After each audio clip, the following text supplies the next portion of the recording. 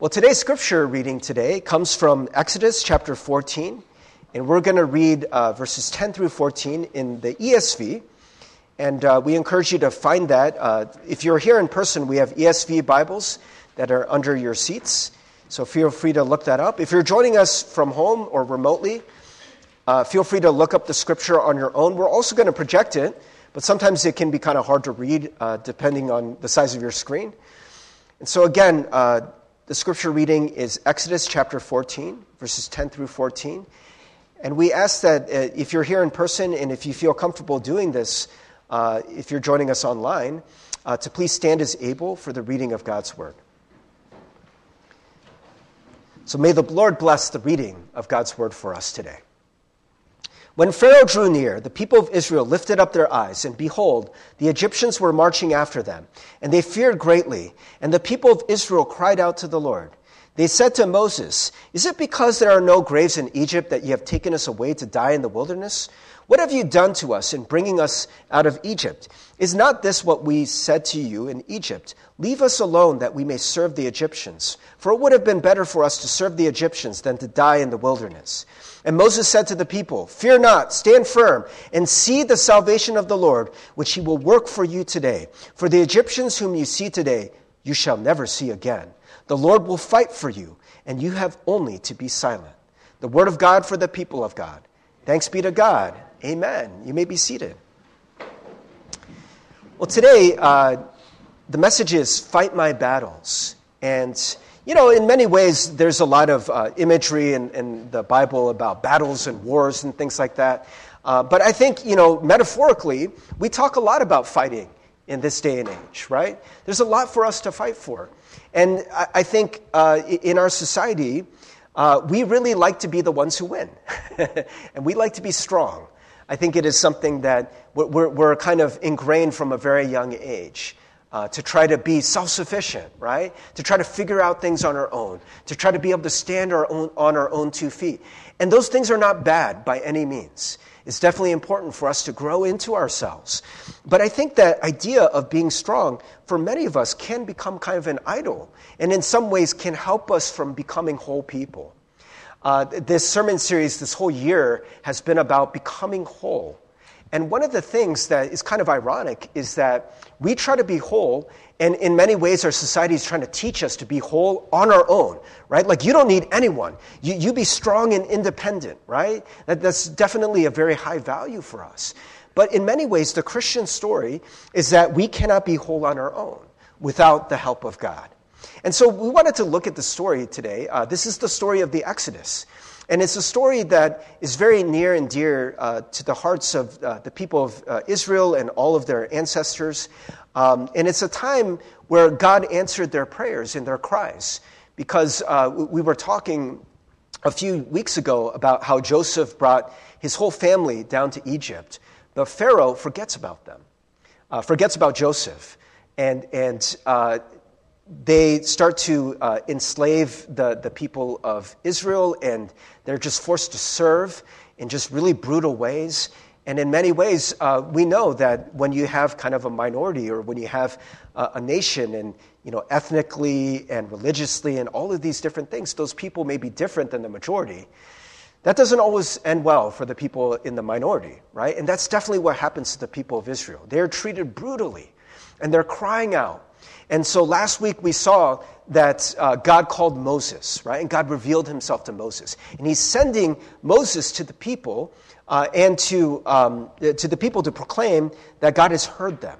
And he's sending Moses to Pharaoh, to the power in Egypt, to tell them, you need to let my people go, right? And so what proceeds to happen is there's a battle, a kind of war that unfolds. But it's a war unlike any war that we've seen, you know, in human history. Most of the wars that we see, it's between people, right? But really what you see in the Exodus, it's God fighting the battles for Israel, right? And so Moses goes to the Pharaoh and says, hey, you better let my people go. And Pharaoh doesn't, right? He keeps changing his mind and taking back his word. And so all of these things start happening, right? Different plagues start coming. and pestilence and all these different things, right? All of these signs that God shows. Hey, you are not to trifle with the people of God. And so finally, Pharaoh does let the people go. But in today's story, we see that Pharaoh changes his mind. He's like, wait, what have we done? And we just lost, this huge workforce. And so they go to get the people back, and they're chasing them down. And so Pharaoh is drawing near with all of their chariots. And this is what we see in verse 10. When Pharaoh drew near, the people of Israel lifted up their eyes, and behold, the Egyptians were marching after them, and they feared greatly. Well, yeah, right? They see this great power, Egypt, in all of their military might, with their chariots and the horses and with spears and with ceremonial headdresses and these different things. And they're like, man, the Egyptians mean business. And here we are, we're these people, and we're just carrying our, a few of our earthly possessions. We've got our elderly, our children, and we're just walking here. We're sitting ducks in many ways. And so they said to Moses, is it because there are no graves in Egypt? They've taken us away to die in the wilderness. What have you done to us in bringing us out of Egypt? Is not this what we said to you in Egypt? Leave us alone, that we may serve the Egyptians, for it would have been better for us to serve the Egyptians than to die in the wilderness. So yeah, even though we were in brutal slavery, at least we would live, right? Most of us. But now you have sent us here to die.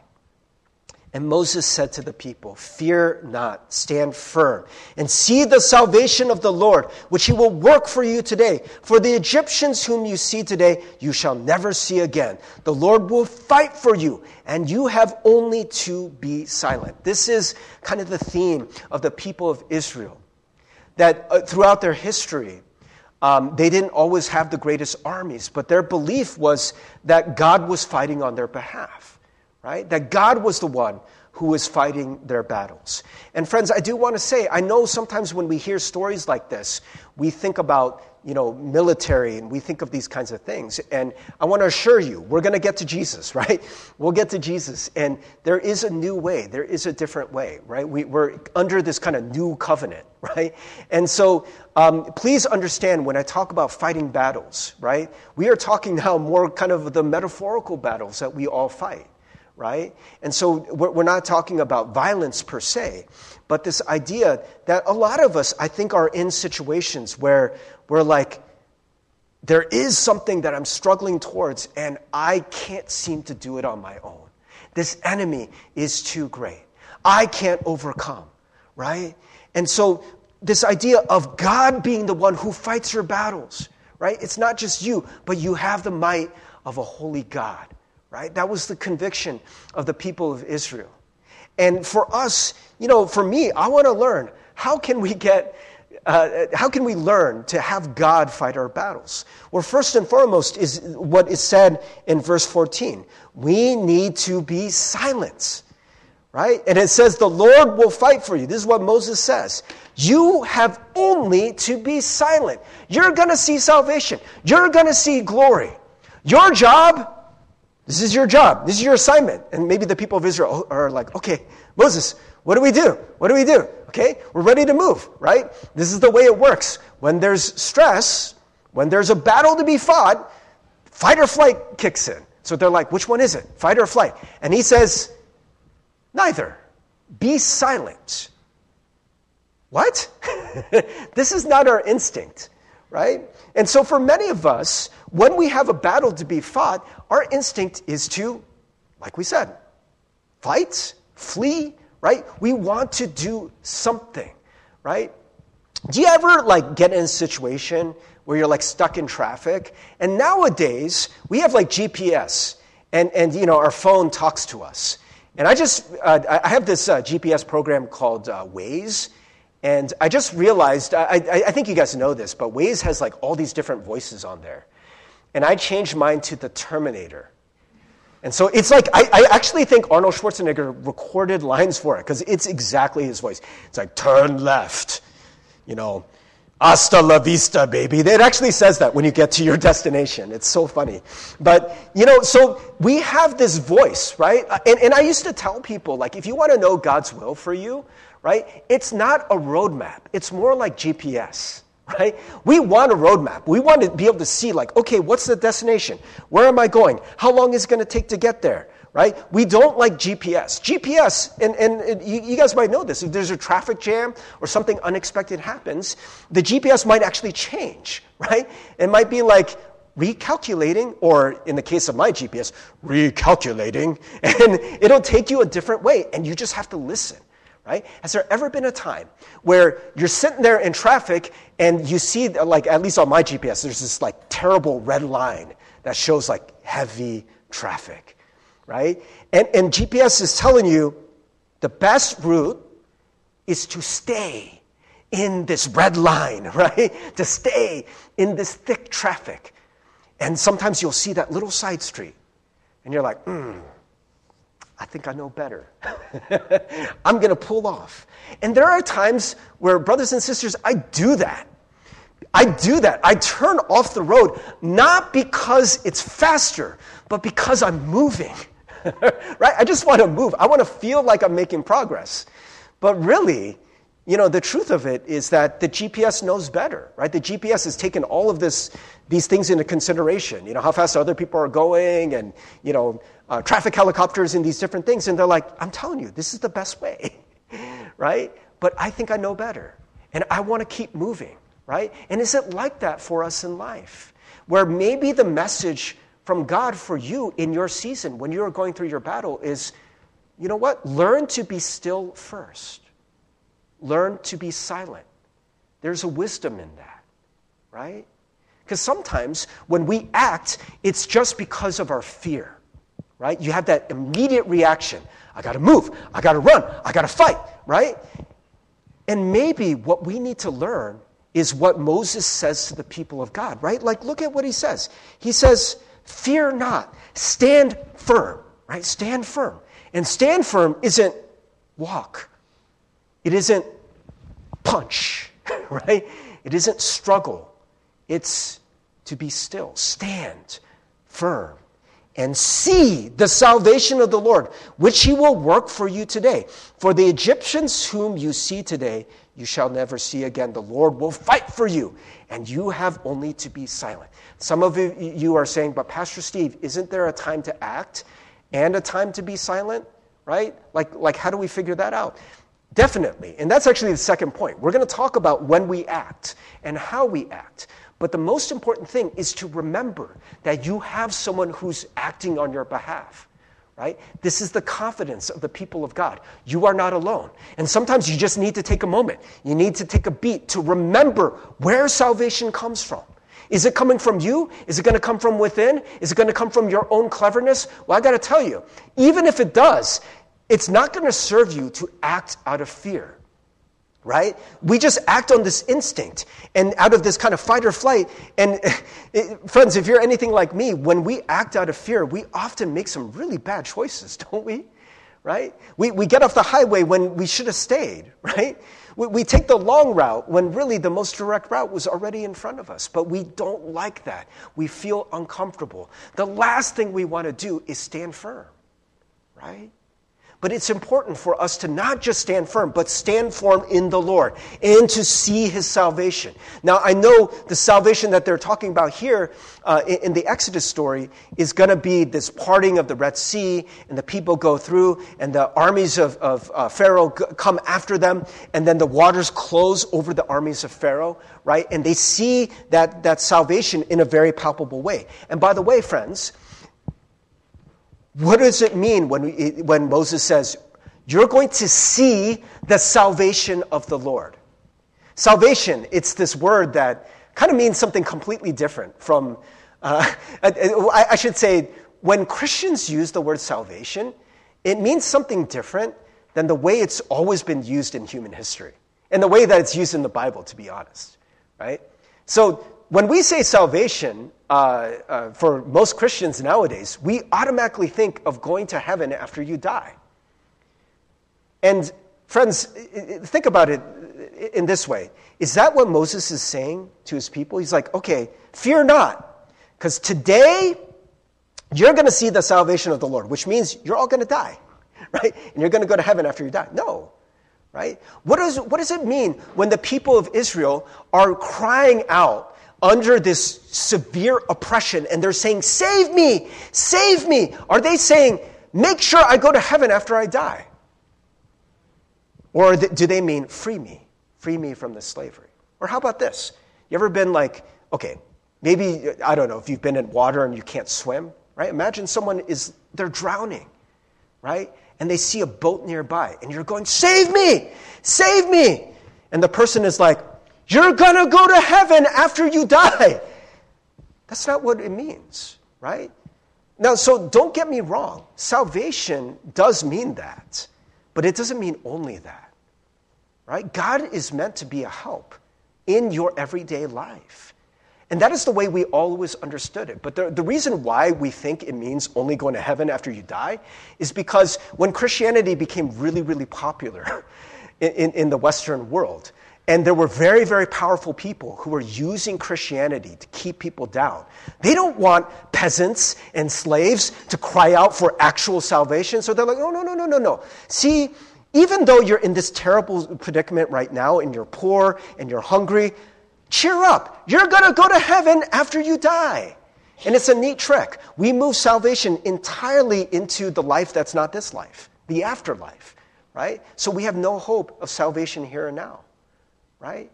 But what about us right now? What if you're struggling with finances? What if you're struggling with crippling depression? What if you're struggling with anxiety where it feels like sometimes like you're going to die and you can't breathe and you can't sleep?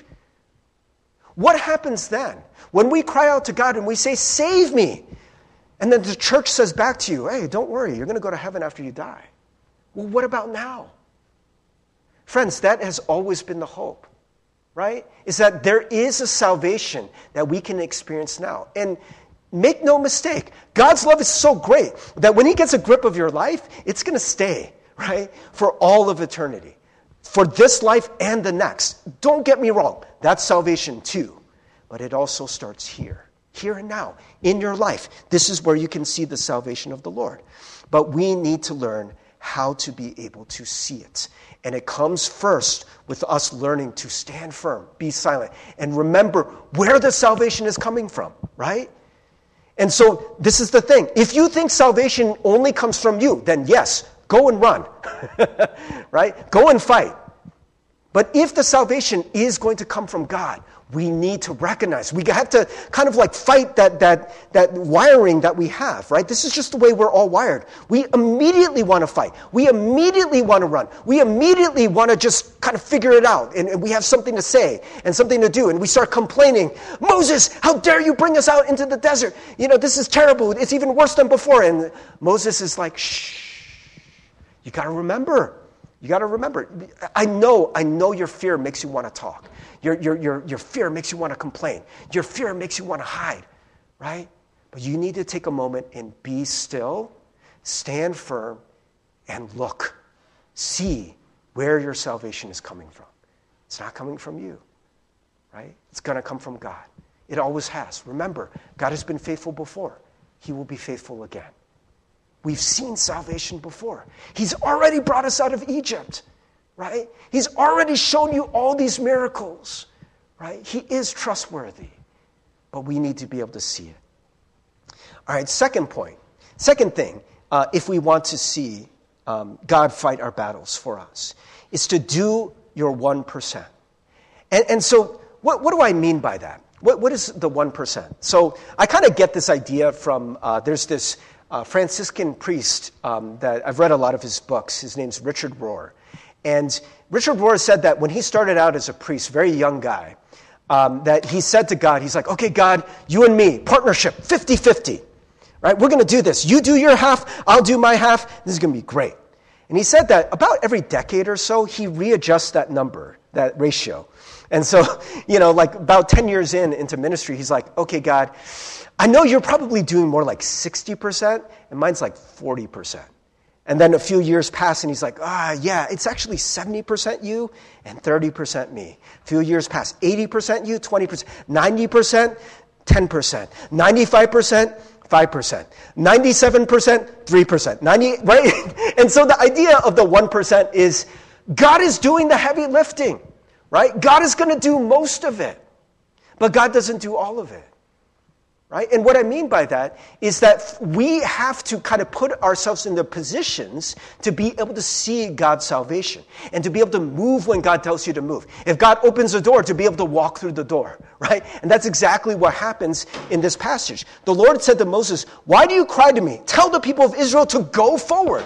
Right? And so after taking that beat, hey, stand firm, be silent, remember where your help comes from. And now is the time. Move forward. Move forward in faith, right? And so that was what they needed to do. Their 1% in that moment. And then he says to Moses, lift up your staff and stretch out your hand over the sea and divide it, that the people of Israel may go through the sea on dry ground. And I wonder, I'm trying to remember the whole old Charlton Heston 10 Commandments. They make like Moses just seem like so manly and so powerful. Pharaoh, let my people go. It's this very kind of impressive thing. And by the way, Moses never did that, right? Because if you guys remember, Moses was really not sure of himself. And he actually begged God. He said, God, please, can you send someone else? Not me. I can't do this. I'm not good at words. I'm not good at speaking. And so what God ends up doing is he sends Moses' brother, Aaron, to be the mouthpiece. And so literally, Moses is so scared and so shy that he goes before Pharaoh, and then he's like,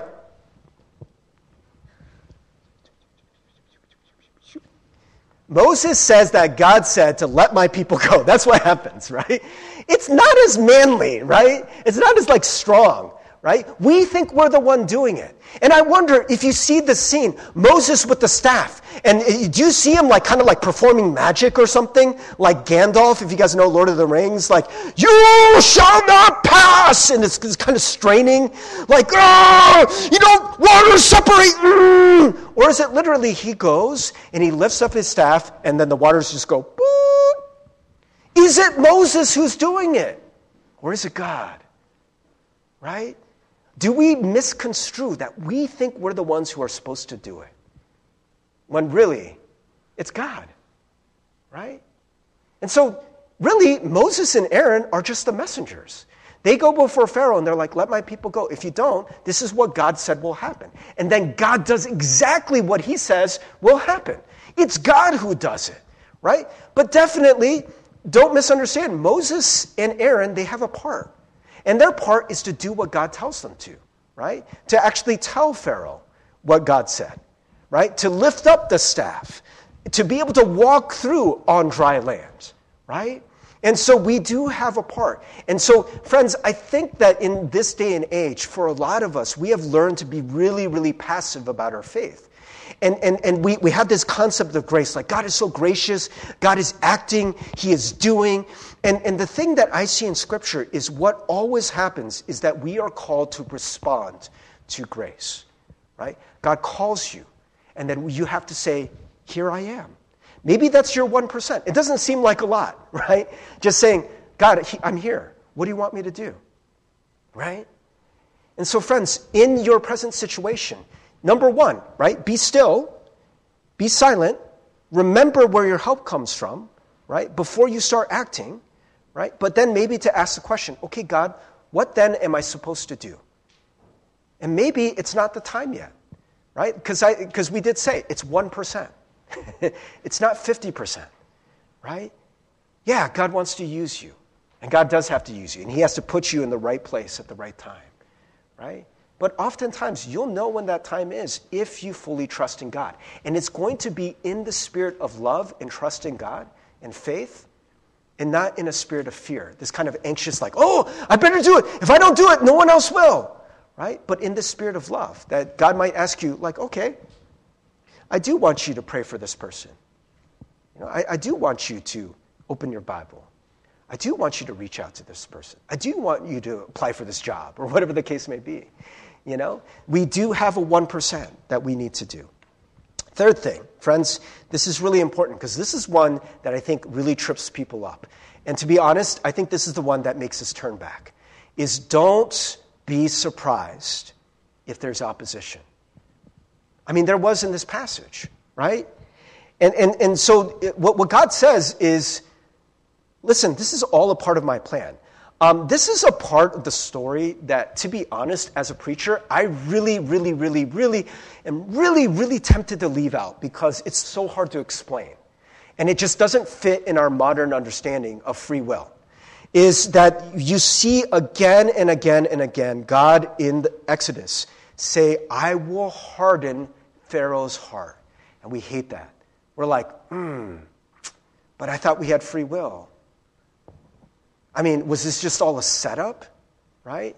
And so it's kind of odd because, so here it does say, and I will harden the hearts of the Egyptians so that they shall go in after them.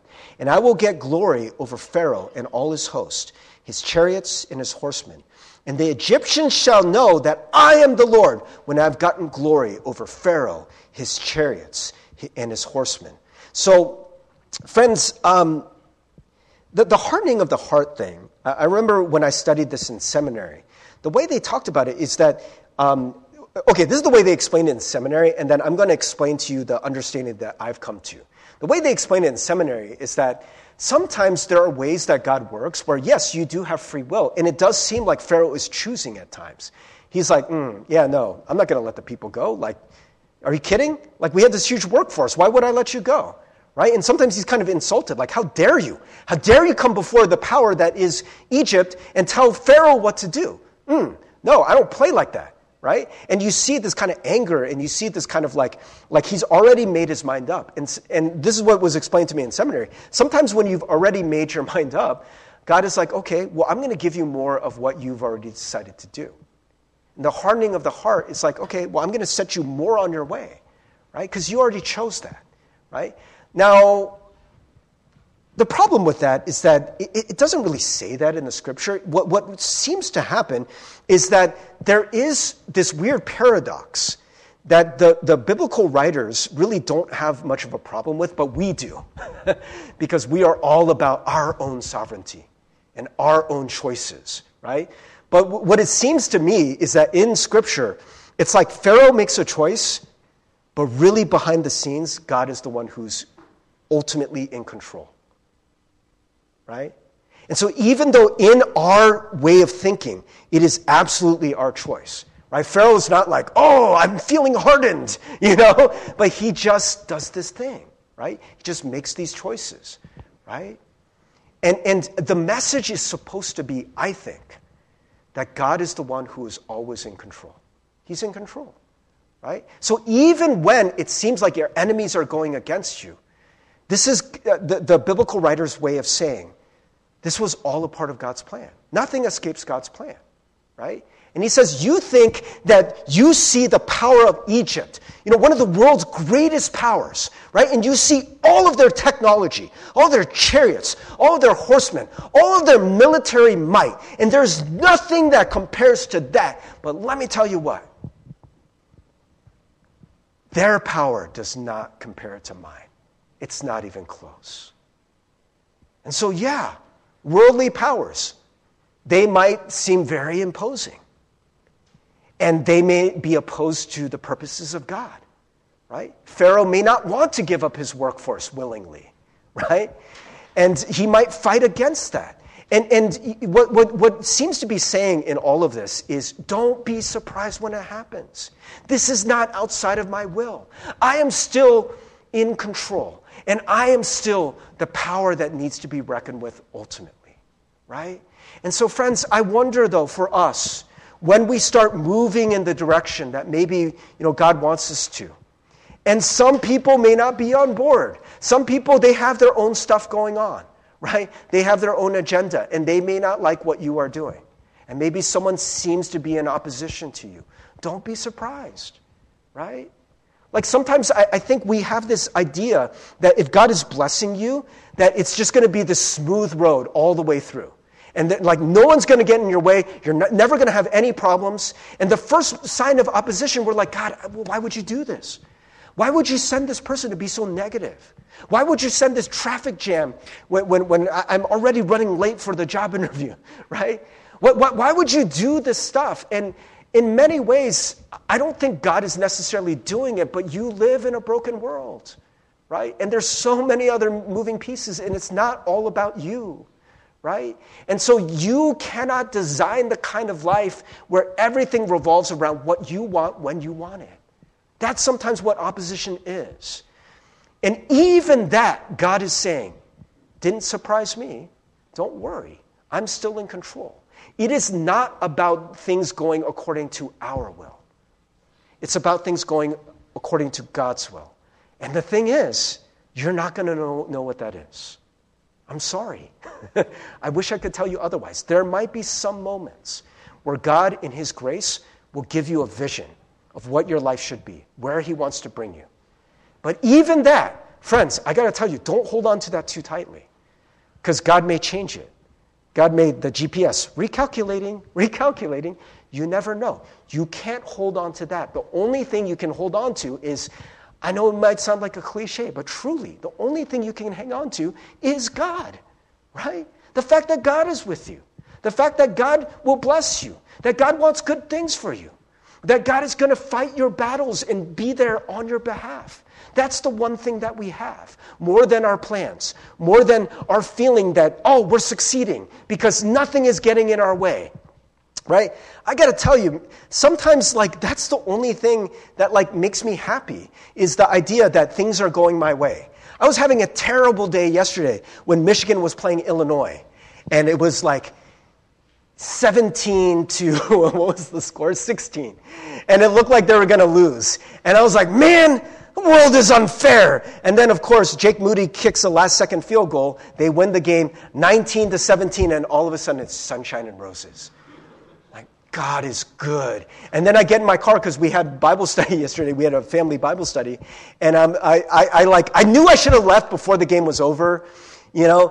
Because coming to church, I knew I was going to hit the game traffic, but I'm like, I got to see what happens, right? And so I see him kick the field goal, and I'm like, kids, get in the car. We got to go right now. We got to beat the game traffic. And so I made this last-second decision. I'm coming from 23, and there's like 94. That's the way I usually go to church.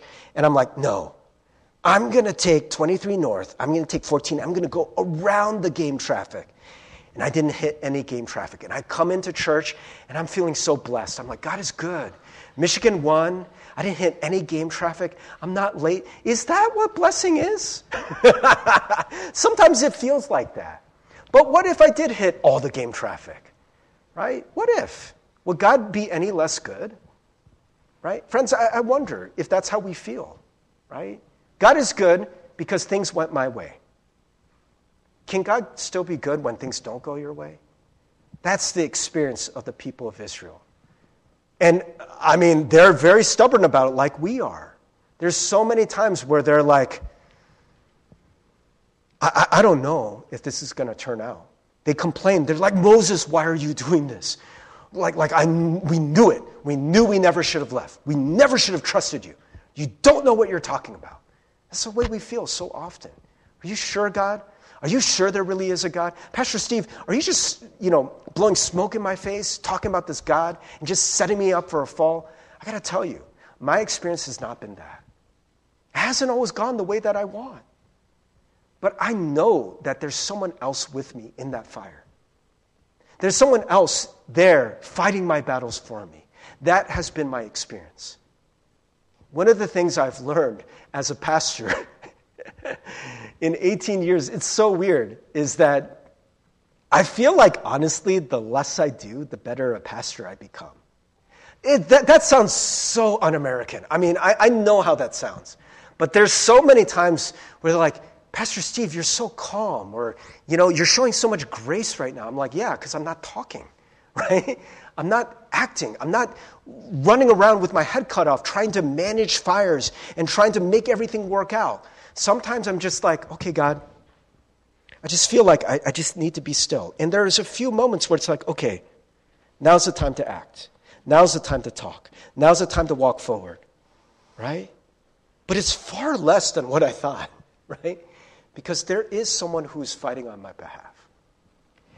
And I hope that is the God that we can know. So friends, I just want to end with this. I know we've been talking about battles, and in the Old Testament, there were a people that lived in a very dangerous time where there were other nations who wanted to stamp them out. And the way that God fought their battles back then was to literally fight their battles, right? Literally have wars and those kinds of things. That time has gone away, right? If you guys remember, there's that time where the powers that be, the Roman guards and the different people came and they were trying to seize Jesus. You guys remember this? And the disciples, they brought swords and they start fighting back. And then what does Jesus say? He says, no, put down the sword. Put down the sword. That's not how we're going to fight this battle. And then Jesus, the king, right? I mean, they thought Jesus was coming in as a conquering king. They were going to overthrow Rome. Heads were going to roll, like literally. But that's not what happened. Jesus goes on a cross willingly. He is whipped, he is humiliated, and he is executed on a Roman cross. And if you guys remember, it's that famous scene where Jesus on the cross, he says these 3 words that are just so paradoxical. He says, "It is finished." The battle's won, right? Mic drop. That's the mic drop moment in history. And it makes no sense from our perspective. We think the battle is won when all of our enemies are in the ground. And Jesus thinks the battle is won when all of his enemies have been forgiven. Right? And this is what Jesus does. He takes all of the sin of the world, all of the bad, all of the evil upon himself. And he dies for us. And that is how the battle is won. And so, friends, we can be assured, right, that we have a God who won the ultimate battle over sin and death, not by fighting the way that we think, but through his own wisdom, the wisdom of the cross. And we can also take our crosses knowing that from cross comes resurrection, right? That same power that resurrected Jesus goes with all of us. Can I ask the praise team to come up? I want to take a moment as the praise team is setting up for our closing praise. Maybe we can just take a look at that cross. And, friends, I want to ask you something. And this is just something you can answer for yourself. Was there something that you heard today, something you heard me say, something you heard in the story today that made you angry, that you didn't like? You heard that and there's just something within you. You're like, just made you uncomfortable. I got to tell you, friends, it is not the way of the world to let someone else fight your battles, right? It is not the way of the world to be still, right? And to wait and to do these things. And it's not the way of the world to let death come before victory does. But that's exactly what Jesus did, right? He said, "My grace is perfect. It is sufficient for you in your weakness. That in your weakness, my grace will be perfected. In your weakness, in your sufferings, you will be made strong." So friends, even if we go through those cross moments, friends, know that resurrection power goes with you. It is always with you. And maybe some of us, we might be battling disappointment because, there's some of us, we have that spirit of skepticism. We're like, but if I don't do anything, how can I know that God will be trustworthy? Again, we're not saying do nothing, but we're saying first make the move to trust in God. First make the move to look upon his salvation. Look upon the cross again. Remember what he did for you. Remember resurrection power.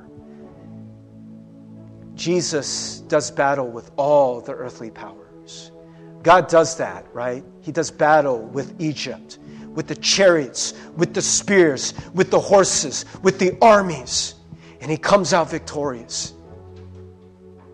And even against the power of this age, the power of death, Jesus has the victory. Can we learn to start trusting that? Can we at least be still to look upon that salvation? To even wonder, to say, is it true? Is it true that you died for us, that I can trust you? This is how we become whole, brothers and sisters. And so, friends, maybe just take a moment to pray, to bring your disappointment, to bring your skepticism, to bring your doubt before God. Lord, I pray, God, just for each and every one of us. I know we all go through life, and it can be a struggle at times. We don't always see the perfect path forward. There seem to be so many obstacles in front of us. There's so many things that worry us and stress us out and give us anxiety attacks. And God, we just don't know what to do. But Lord, teach us how to look up, how to look at your salvation, and to see that you are with us. You are always with us. You will never let us go. You will never let us down. We need only to wait upon your salvation and to learn to go with you, not to go on our own, but to trust fully in you and what you are doing. God, we thank you and we pray all these things in Jesus' name. Amen.